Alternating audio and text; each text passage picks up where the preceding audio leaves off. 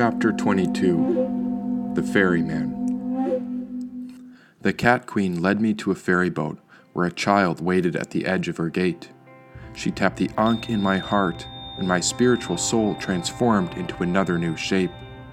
Now I was a man beside this boy, covered in a blue blanket, but I never saw his face. He was seated in the small boat, staring ahead, when I wondered if something was out of place. I set the 6 blades beside the boy and helped the goddess into the vessel beside him.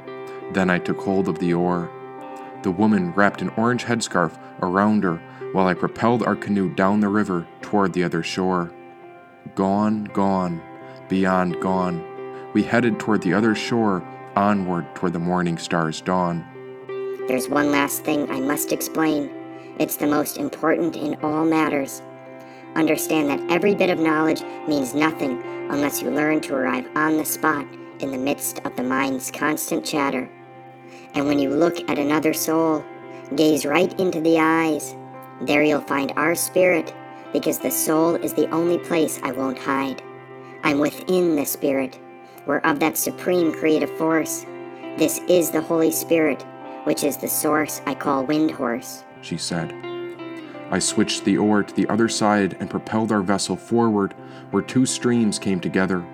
Now a fog covered the water when I became as stiff as a board, but as light as a feather. Look everywhere for our united soul. Stay focused on our eyes. There my rivers run favorably for all my ferrymen and guides. Know that you are my goer, a pilot whom I trust and adore. Relink our great spirit with the light that's left when you make it back to the far shore. Once you land upon earth, your perch will be a bride in a wedding dress. She's been ready for the goer for quite some time, and she'll be disguised as a wandering lioness. She's hiding until you find her, that is, until you arrive on the spot. Then she'll reveal herself as a woman worth seeking who cannot be sought. Continue through the lower Sephiroth, pass through the ethical triangle, the astral plane, and down through Yesod. Each sphere holds a teaching, and this ancient wisdom comes from the source that humans refer to as God.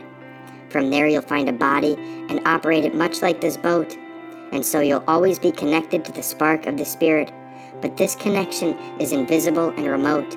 Then our Spirit will guide you forward, and that's how you'll know you're going the right way.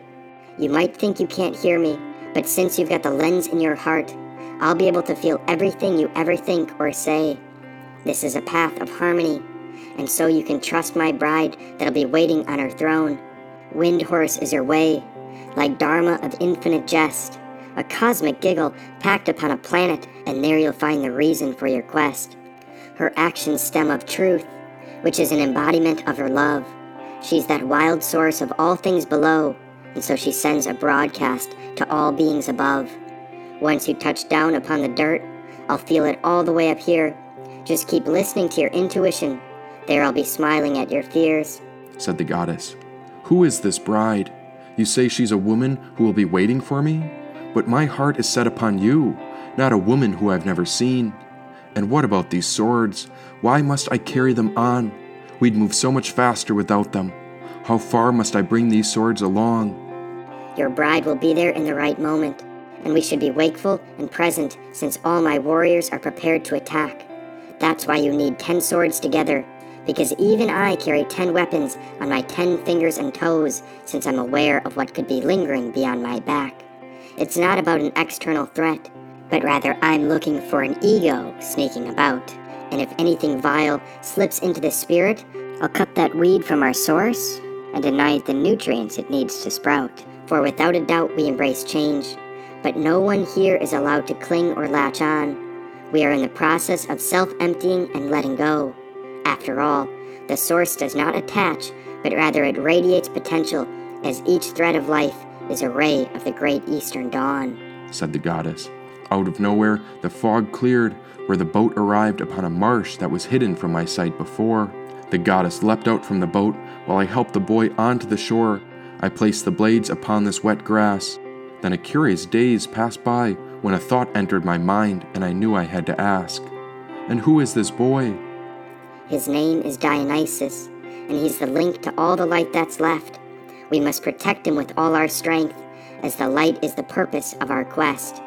This light is the essence of the Sangha, or the spiritual community that spreads through each heart back to the divine. Think of this boy as the fruit that blooms out from the source of our spirit's great vine, she said. The boy had grown much younger than I remembered. And as for these swords as weapons, how do you know when to fight with those knives you carry upon your fingers and toes? The Father's mercy wouldn't want me to harm or kill anyone, so can you explain how the hunt actually goes? You're curious about the hunt? Well, do you remember that little kitten who ran through the gate? You just escorted her out of my sphere, and now she's tied to your fate, she said.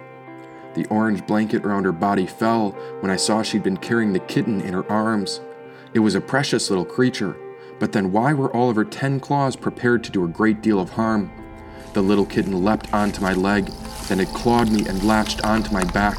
Its claws dug into my spine so deep before I realized this was an all-out attack. Ah! My jaw hung wide open, but the kitten couldn't be contained. My entire back seized tight, and now I too was on the hunt as I grimaced in pain. Her claws created a surge of energy. All of her 10 fingers and toes clung around my backbone when the heat of Shakti rose up my spine. It happened so quick, and I felt totally awake as my sight and senses came upward to align. Uplifted and powerful, I felt clear like a crystal and sharp like a sword. I was on the tip of my toes as I realized this moment is where infinite energy is stored. Now the kitten detached from my back, but I was still hyper-aware. I turned back to the goddess when I realized she disappeared.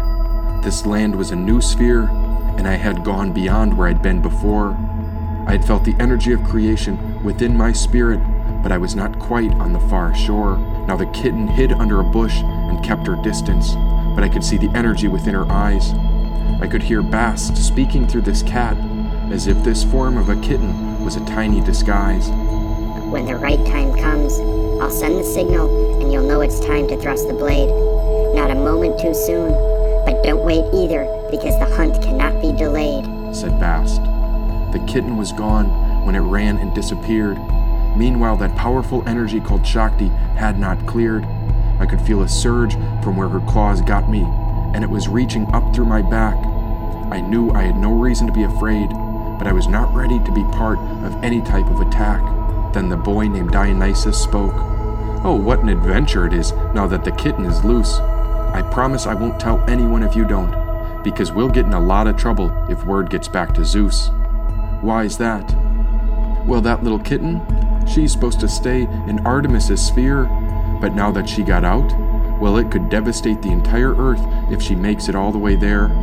Whatever you do, just don't let that kitten out of your sight, said Dionysus. But the cat was already gone. And you know why she picked us, right? Asked Dionysus. I shook my head no. Because who else but us is brave enough to fight?